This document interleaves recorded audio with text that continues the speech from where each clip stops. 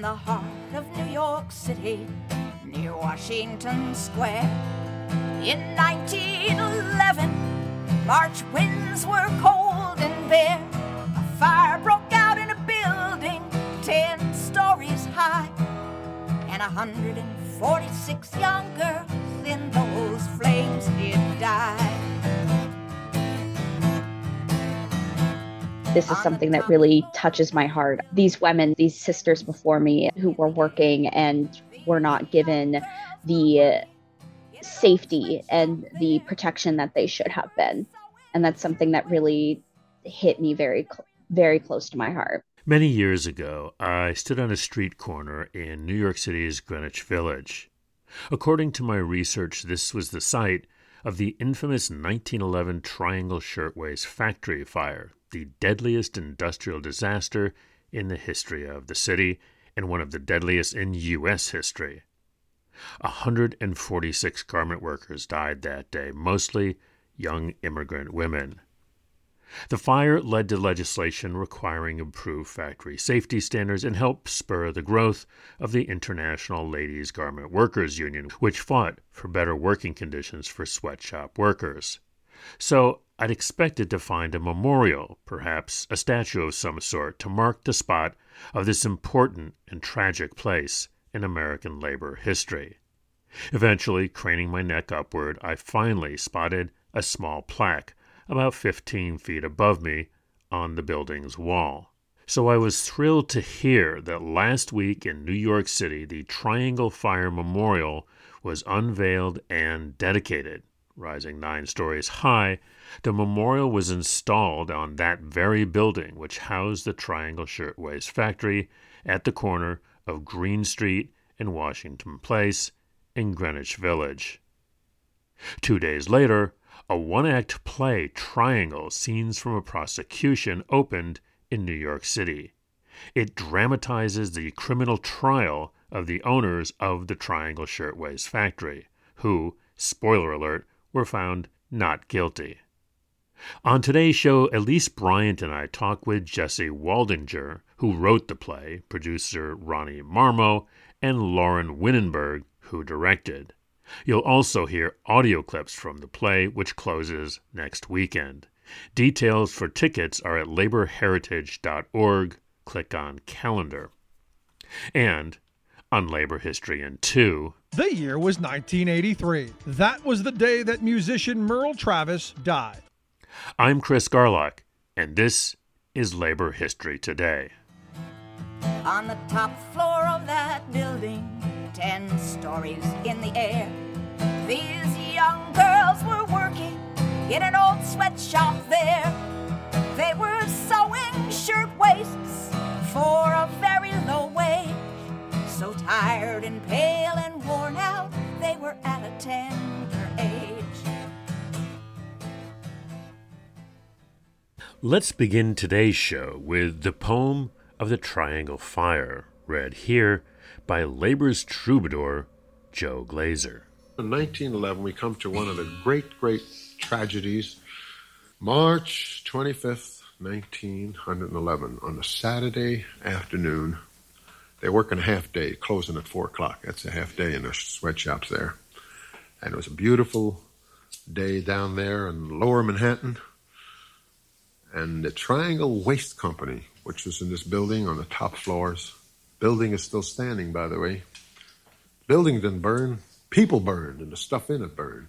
146 young girls, mostly Jewish girls, were burned to death or jumped out of the windows to try to get away from the fire. And it was something that shook the whole East Side, 1911. There was a funeral with tens of thousands of workers, and there were investigations. And what was fascinating is that the Triangle Waist Company, during that 1909 strike, they were one company that beat the union. They beat the strike. They didn't have any union. They closed the doors, and those girls burned to death because of it. Now, our friend Morris Rosenfeld, again, wrote this poem which covered the whole front page of the Daily Forward, the famous Jewish daily paper. Big black trimming right after the strike, right after this tragedy. Sisters mine, oh my sisters, brethren, hear my sorrow. See where the dead are hidden in dark corners, where life is choked from those who labor. Oh, woe is me, and woe is to the world on this Sabbath, when an avalanche of red blood and fire pours forth from the God of gold on high, as now my tears stream forth unceasingly. Over whom shall we weep first? Over the burned ones? Over those beyond recognition? Over those who have been crippled or driven senseless or smashed? I weep for them all. Now let us light the holy candles and mark the sorrow of Jewish masses in darkness and poverty. This is our funeral. These our graves, our children. The beautiful, beautiful flowers destroyed, our lovely ones burned, their ashes buried under a mountain of caskets. Horace Roosevelt. So, Ronnie, if you could just set the stage for us, so to speak, by giving us a brief description of Triangle Scenes from a Prosecution. It was the Shirtwaist Fire, this horrific event that took place in New York City that changed many of the labor laws. Jesse Waldinger and I have worked together before. And so I love Jesse's writing. He sent me a handful of scripts, and I chose this one. I had heard of the story, but sadly, and I didn't know it as well as I should have, quite honestly. And so I quickly educated myself on it. I read the script. I loved it. And I just thought, wow, it was really a hometown story and an important story. And then to come to find out that they were unveiling a memorial for Triangle the same week, that was all happenstance. I couldn't believe. I was just sharing with a friend that I had chosen this play, and she goes, I'm on the board of the Triangle Coalition. Are you crazy? Do you understand what's happening? And so I was just like, oh my goodness. So it fell out of the sky. And I thought, boy, that's synergy, serendipitous if I've ever seen it. So it's become this beautiful thing. And it was all just started with Jesse's script, of course. If it ain't on the page, it ain't on the stage. Thank you. I hear you, Ronnie. If it ain't on the page, it ain't on the stage. Jesse, just remind us what happened on March 25th, 1911 in New York City. This was an era of industrialization, and there were factories that were built all over the city, and largely for clothing. A shirtwaist is a blouse, and it was like a new type of fashion that women, especially young women, were wearing. And this was a big business. And the Triangle factory was the biggest of them in New York City. And it was a typical factory where the last thing they care about, it seems, was the safety of the workers. The workers were largely young women. They were largely immigrants. Mostly they were Jewish immigrants from Eastern Europe, from Russia, for example. Others were Italians, but almost all of them were either first generation or second generation Americans. And they worked in what we would consider very hard conditions. And one of the problems was there was a lot of scraps around that created a fire hazard. And somebody dropped a cigarette into a bunch of scraps, and it just spread like wildfire. And the factory was in what is now the Brown Building. It was the Ash Building on the 8th, 9th, and 10th floors. And when the fire department was called, their ladders only extended up to the 6th floor, so they could not reach the women or the girls who were in a panic up there. And one of the issues that was in the prosecution is whether any doors were locked up there, particularly on the 9th floor. And it seems that there were two ways of getting out, and one of those ways seems to have been locked for reasons that they go into in the play. And 146 people were killed. Many of them just couldn't get out and burned to death or asphyxiated to death. Some of them jumped to their deaths because they couldn't get out any other way, and then they jumped down from the 8th and 9th, oh, not the 8th floor, the 9th floor, they jumped down from. So you have a scene that's probably reproduced in many ways on 9/11 in 2001. Mm-hmm. I don't think any of the girls that jumped from the 9th floor survived. I'm not sure about that. but it seems that they did not. They landed on the pavement. And it roused the city. There had been union problems before and a couple of years earlier. So people were aware of the fact that there were strikes, and the strikes had a modicum of success, not much. The main opponents of the strike were the owners of the Triangle Shirtwaist Company. And so the city was up in arms with all of this going on. And so there was pressure on the prosecutor, the district attorney, to do something. Somebody had to be responsible for this. And so they brought the owners to trial, and that's what the play is about. The play is based largely on trial transcripts. Gentlemen of the jury, the law in this state mandated that all doors leading into or out of a factory shall be kept unlocked during business hours. That law, wisely enacted, was designed to protect the people who worked in those factories. Objection. That is Max Stewart, reputed to be the foremost trial lawyer in the city, also the most expensive. So I got two questions for you, real quick. So what inspired you to write this play, and why did you choose to focus on the trial? I'm an attorney, a recovering attorney. And so I had not known much about Triangle, but I was intrigued by hearing that the defense attorney, Max Steuer, who was one of the great trial lawyers in New York City at the time, had cross-examined a little girl by having her repeat her testimony over and over again, and it was all in the same words. And so the implication was that she had memorized it. The implication also was that somebody else had written it for her. And so her credibility was shattered. And in the Leo Frank trial, they tried the same thing. But I was really intrigued by what Steuer had done. And in reading all this, I actually find out that, he was legendary, Steuer, and it was famous for having done this to one of the witnesses. And I honestly can't find any evidence that he really did exactly what they say he did. And he goes down in history having been a brilliant lawyer. And I'm not sure if he did it or if it really worked. There were other reasons why the trial came out the way it did. But that's what inspired me to look into the Triangle Fire, was just this one little paragraph in Harry Golden's book about the Leo Frank trial. Now, there was something you left out this time, Miss Wiener. When Bernstein was jumping around, do you remember what he looked like? Yes, he looked like a wild cat. Right? You left that out the second time, Objection, didn't you? we can all see what you're doing, Mr. Stewart. Objection overruled. You may answer. Well, I don't picture whether a wild cat or wild dog. I just speak to get it exact. No one wrote out that story for you, did they? No, no one wrote. You never studied those words? No, mister, I'm just telling what happened. That's all. Miss Wiener, when you answered Mr. Stewart's questions, you tried to repeat your testimony in the same way you did here in the court. Is that right? Yes, sir. I tried to get it right. And you remember every detail of that story as if it happened yesterday? Yes, sir. Like yesterday. And it's all true? All true. Yes, sir. Will you please tell us why you tried to use the same language with Mr. Stewart?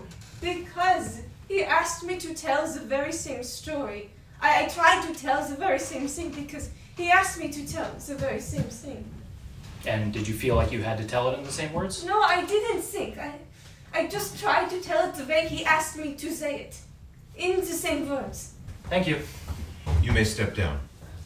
The judge charged that in order to find the owners guilty of criminal negligence, which would have led to a manslaughter charge, the jury was going to have to find that they had actual knowledge that the doors were locked or that the door was locked.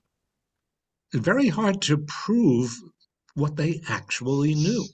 And that, I believe, was the turning point of the trial, was that charge, and not all of Steuer's pyrotechnics and his brilliance. But the verdict was not guilty. The owners, even though there was a lot of evidence that they had illegally locked a door, that the girls could have escaped through and tried to. And many of them, a couple of dozen, were piled up right outside of the door to the stairway. In spite of that, the verdict was not guilty. Lauren, just want to check in with you as director. How's this project for you, and how is this working out in terms of your artistic vision and the vision of the play?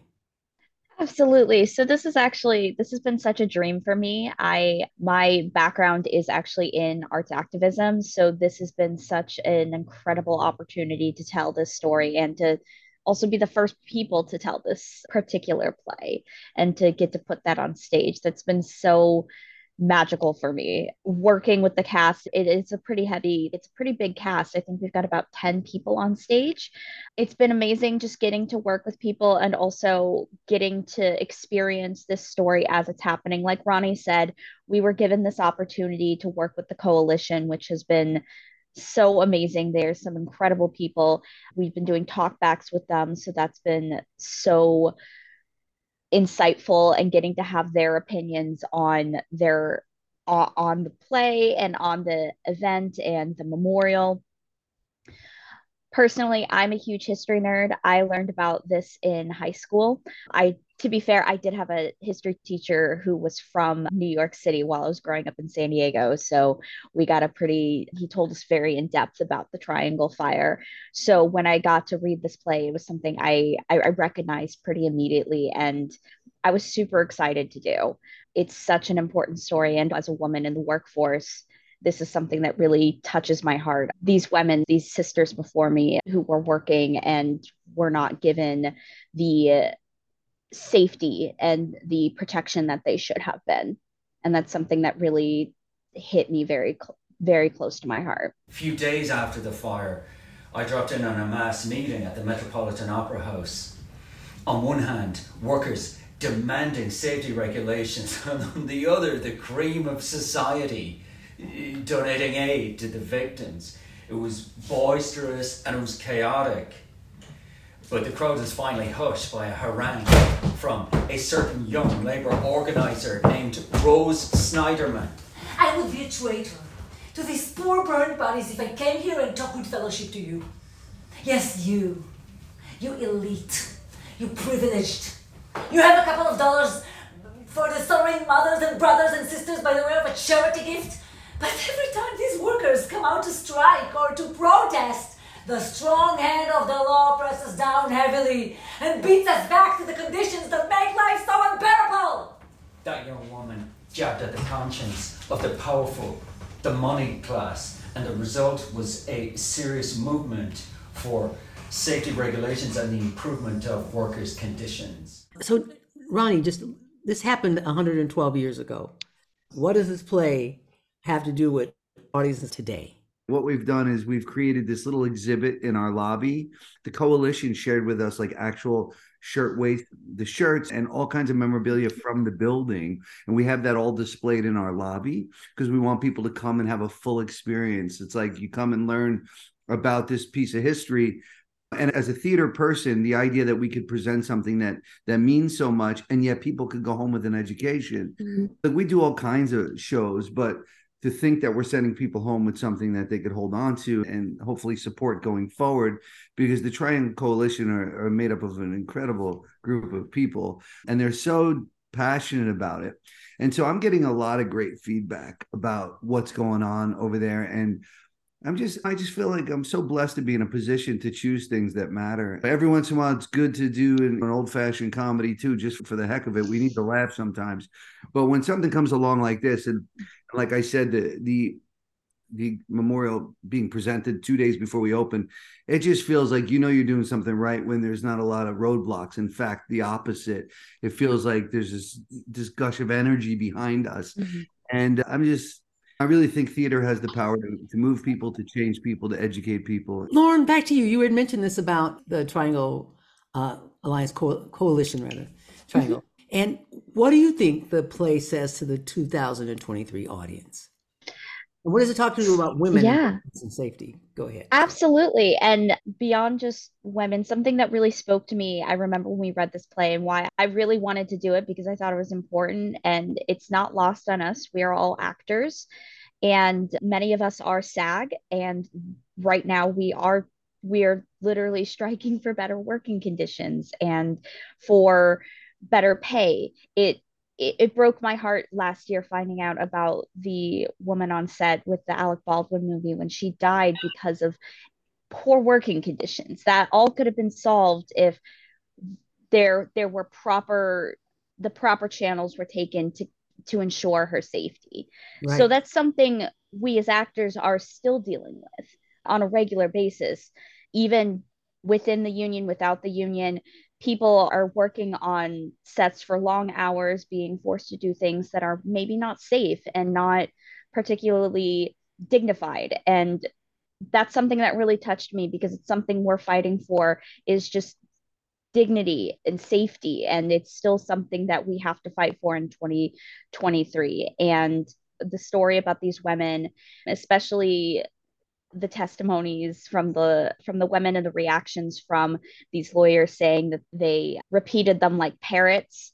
I know a little bit about like trauma and mental illness, and there's so much that you find out later on, and we found out later in life, and something that actually came up, I believe it was during the Judge Kavanaugh case, was about how when people who go through trauma, they tend to repeat the same story over and over again as a protection mechanism. So something that was considered uncredible 112 years ago, we're still fighting for that place in the courtroom to say this actually is something that has medical backing and it provides more credibility, and it's still something that gets questioned. And of course, just being a woman in America, you're constantly feeling I know I speak to all three of you as men, but I'm sure you probably feel this as well, Elise. There's always that feeling of you have to fight 2 times more than all the men in the room to try and get your opinion across. I think that's all,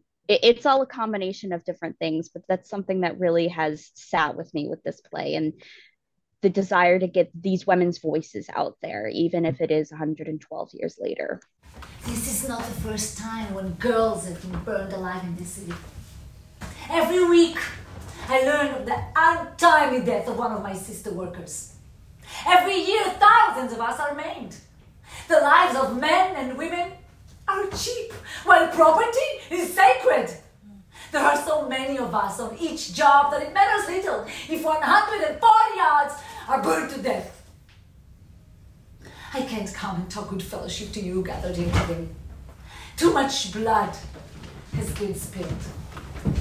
But we have tried, you good people of the public, and we indeed find you wanting.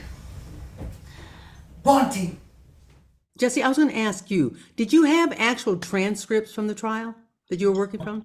We don't have a full transcript of the whole trial. Some of this has gotten lost, but the basic answer is yes.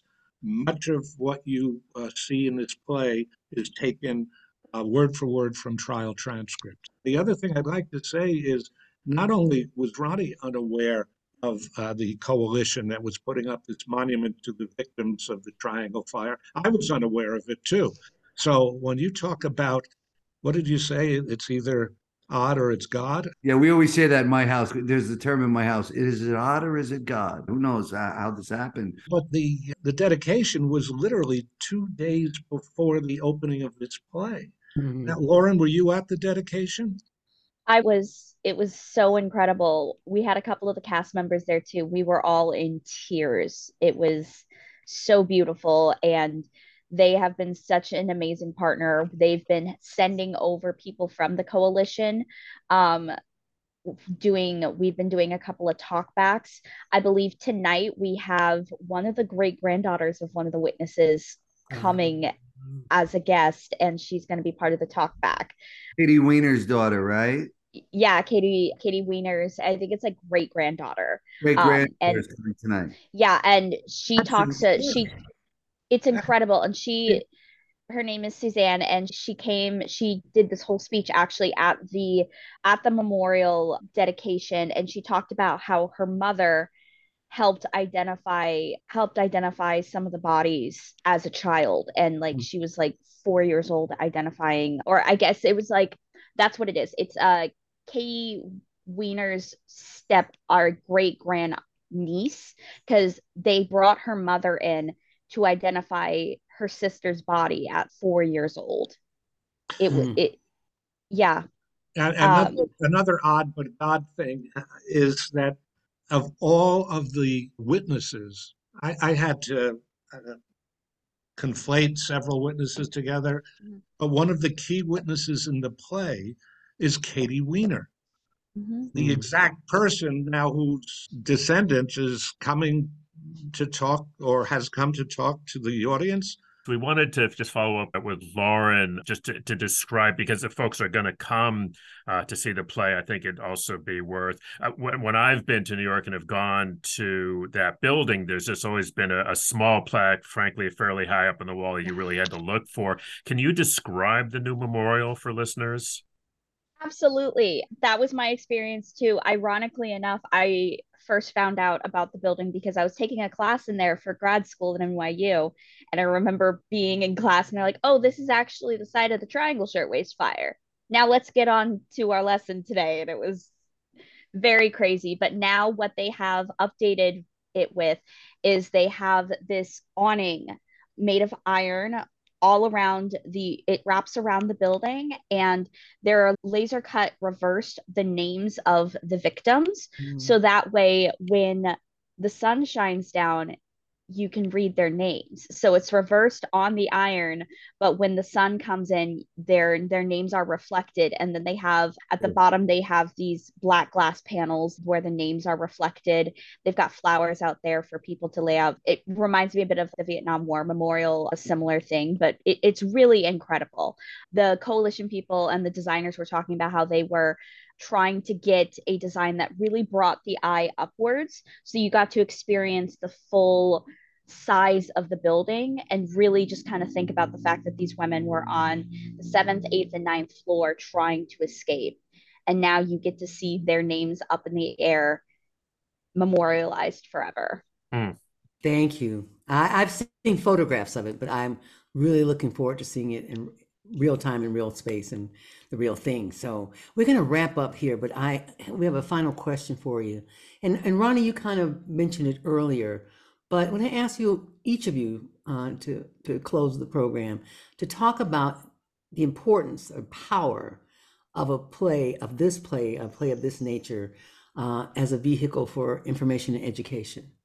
Ronnie, you want to go first? I would love to. I have seen personally people change their heart, change their mind in the theater. I did the West Coast premiere of A Time to Kill. You remember that important story? I did the West Coast premiere of that show.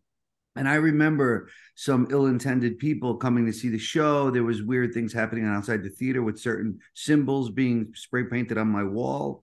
And the news came and was like, what do you think? And I said, I really believe theater has the power to move people and to educate people. And if I could just get them to sit down, we could shut the lights in a dark room and let them have their own experience.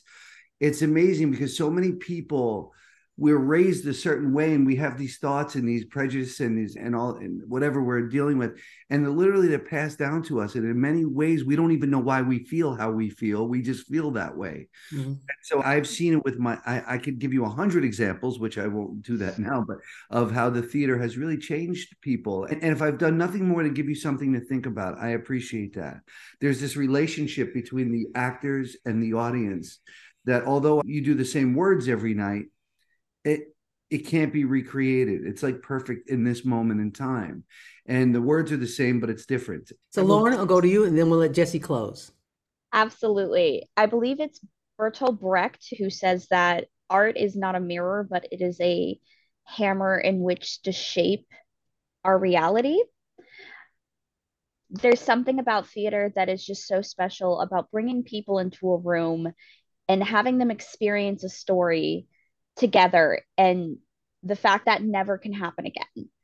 whenever you go to see a show, that's the only time you're going to have that kind of experience with those actors, with the people sitting around you. It is very communal. It's something that we don't really get with film. And I believe film has its place, but theater, it allows people to experience the story and react to it and react to real people on stage. Thank you, sister. Jesse, let's wrap it up.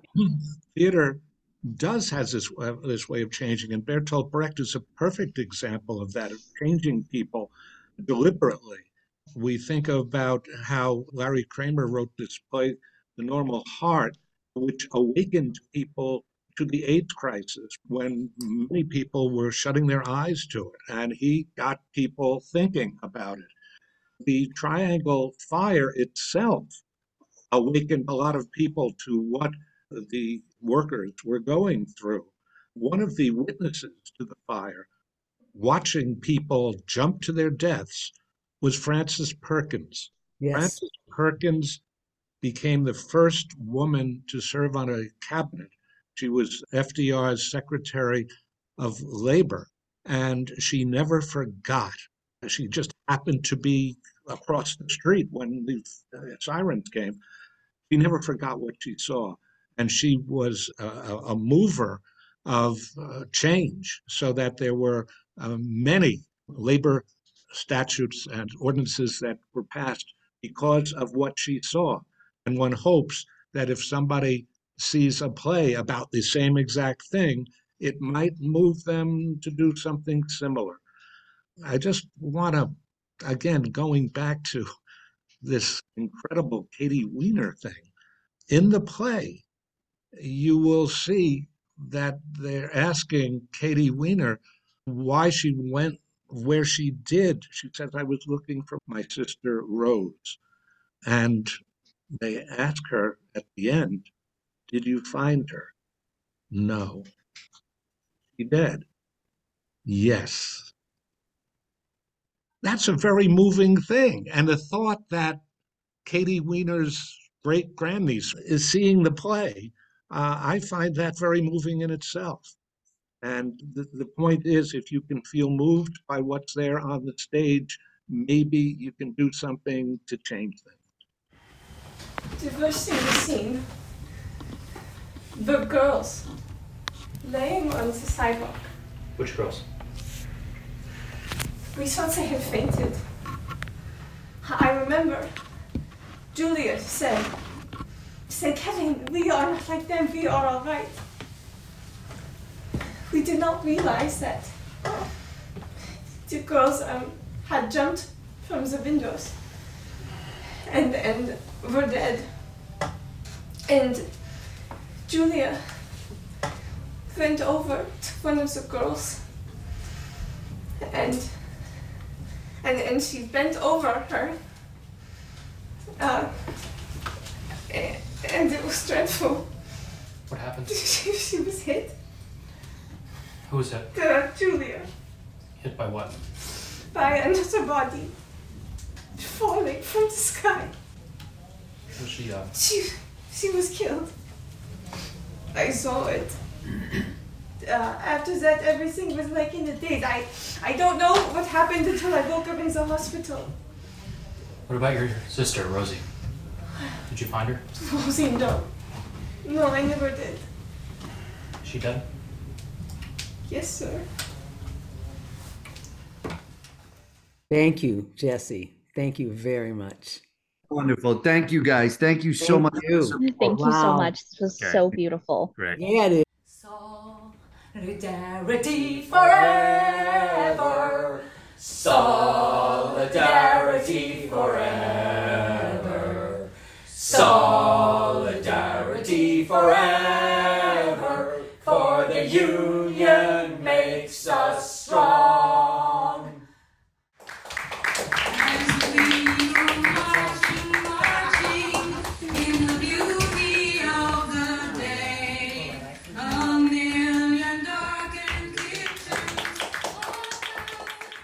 I'm Rick Smith, and this is Labor History in 2.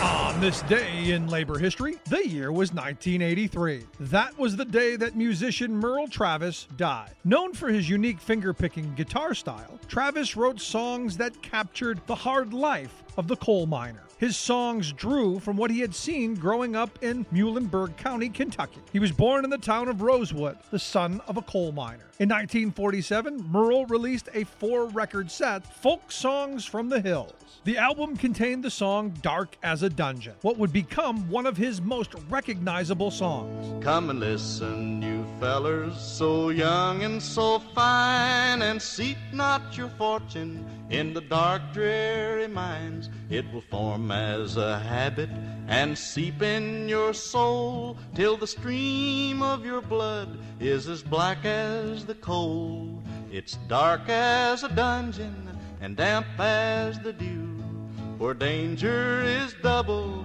and pleasures are few. Another song about the life of a miner was this song, titled 9-Pound Hammer.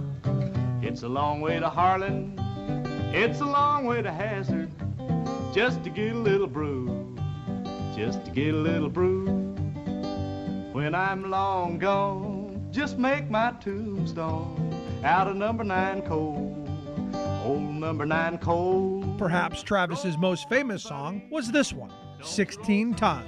Now some people say a man's made out of mud, but a poor man's made out of muscle and blood. Muscle and blood, skin and bones, a mind that's weak and a back that's strong. You load 16 tons, and what do you get? Another day older and deeper in debt. St. Peter, don't you call me, 'cause I can't go.